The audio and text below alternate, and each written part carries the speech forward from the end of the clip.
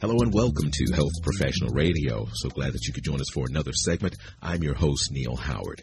We'll be speaking with Dr. Ilias Alivisos this morning, Executive Medical Director, Clinical Development at Horizon Therapeutics. He's going to talk about some data from the Phase 2 trial results on Dazodalibep for 2 Sjögren syndrome populations. Welcome to Health Professional Radio, Dr. Alivisos. Thank you for having me. Well, tell us just a bit about yourself and give us a description or some insights into what Sjögren syndrome is. I have been working in Sjögren syndrome for several years. In my previous career, I was at the National Institutes of Health running the Sjögren syndrome clinic and having a lab focusing on Sjögren syndrome. I have been working on the Dazodalibep program for the past 5 years, and I have been part of Horizon Therapeutics, and I'm very glad to be here today discussing the results of Dazodalibep with Sjögren syndrome.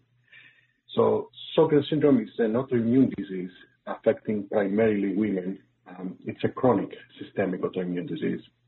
The exocrine glands, such as salivary glands or tear glands, are primarily affected. However, several organs or other functions, such as sexual function, can be affected. Pain, dryness, and fatigue are the cardinal symptoms of this disease. So the symptoms that the patients face are debilitating, and they greatly impair the quality of life. One of the most significant complications of Sjögren's is the increased risk of non-Hodgkin's B-cell lymphoma, which occurs in a frequency of 5% up to 15% of the patients affected by Sjögren's. How rare a disease is Sjögren's syndrome? So Sjögren's is not considered a rare disease. There are several estimates out there. The Sjögren Syndrome Foundation believes there's more than 1 million patients in the U.S. And part of the lack of good epidemiological data is that we didn't have an ICD code, and it was not very well recognized, the disease. However, over the last few years, Sjögren's has been really recognized, and we see that the incidence and the diagnosis is increasing. 2 of the most common symptoms are dry eyes and dry mouth. Has Sjögren's been subject to widespread misdiagnosis? That is a possibility. That is very likely what has been happening. So the dry mouth and the dry eyes are not just a symptom of Sjögren's. However, because of several medications affecting dryness, it has been underdiagnosed. I think it's with the improvement in labs and the improvement in awareness of Sjögren's is that now physicians do test for the common autoantibodies, anti-Ro, anti-La, and there's many more biopsies happening, minor salivary gland biopsies. So the diagnosis is improving and increasing significantly over the last years. Now, I understand also that there's some Phase 2 trial data that was presented at this year's EULA. Is that correct? Yes, this is correct. The study was in 2 populations of Sjögren's syndrome. Describe the differences between these 2 populations, if you would. Yes. So we believe that Sjögren's patients can be defined into 2 different populations. So population 1, what we call in the trial, is composed of patients with moderate to severe systemic disease activity, which is defined by a score. It's called ESTA score, more or equal than 5. And population 2, which comprises the majority of Sjögren's patients, are patients with primarily symptomatology, like unacceptable symptomatic burden, which is defined by a score of ESPRI, more or equal than 5. ESPRI is a composite index capturing dryness, pain, and fatigue, and it's a scale of 0 to 10. So an average of more than 5 is the target population we had for that trial, for the population 2 of that trial. And what were some of the results? Was there anything that was particularly surprising, or did they go the way that you expected them to go in both populations?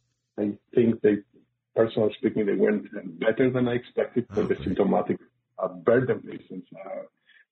We were hoping to see an improvement. The improvement was really great and impressive for these patients. And it's the first trial, actually, having an improvement in both symptomatic burden and moderate to high systemic disease activity. So both populations met the primary endpoint. For the population 2, at week 24, we saw a very robust improvement in SP score, statistically significant improvement compared to placebo. But we also saw a lot of the secondary endpoints hitting statistical significant measurements, other measurements of dryness, fatigue and pain, as well as quality of life improvements. So that was very, very promising and very exciting time for us to see all this improvement. And I think, as I said before, it's the first time any trial hits on these endpoints successfully. How does this molecule actually work in these individuals? So Dazodalibep is an investigational CD40 ligand antagonist. That molecule blocks the T and B cell interactions. So CD40 ligand is a part of a key pathway playing a very important role in driving immune responses. So, for example, when external invaders enter the body, this pathway is required to form germinal centers, which act as a defense system and produce the antibodies. However, there is an overactivation of this pathway in autoimmune diseases that leads to a constant churning of autoantibodies that attack the body. This is a hallmark characteristic of most of of all the autoimmune diseases, such as Sjögren's or rheumatoid arthritis. So the way Dazodalibep works is blocks this CD40 ligand and kind of decreases the overactivation of this pathway, and eventually leading to a shrinkage of the germinal centers and reduction of autoantibody levels. Doctor, is there anything that you'd like to add for our listeners, and then give us a website where we can learn more about Horizon Therapeutics? Yes, the website is horizontherapeutics.com, and you can find more information about the molecule, and you can see some press releases with data, also links to the publications. So I want to say that we are very, very excited, and we hope that there's going to be some hope for the Sjögren's patients. There's more trials from other companies, other pharmaceuticals. Speaking like a person working on Sjögren's syndrome for many years, it is a very exciting time for the patients, and I hope there are going to be several successful products to make sure we can tackle this disease. This is underserved population, and it's a disease with unmet medical need, and I think it's a great time for Sjögren's patients. We appreciate your work, Doctor. Thank you so much for your time this morning, and I'm hoping that you'll return as FDA approval becomes more visible. Thank you so much for hosting. You've been listening to Health Professional Radio. I'm your host, Neil Howard, in conversation with Dr. Ilias Elevisos.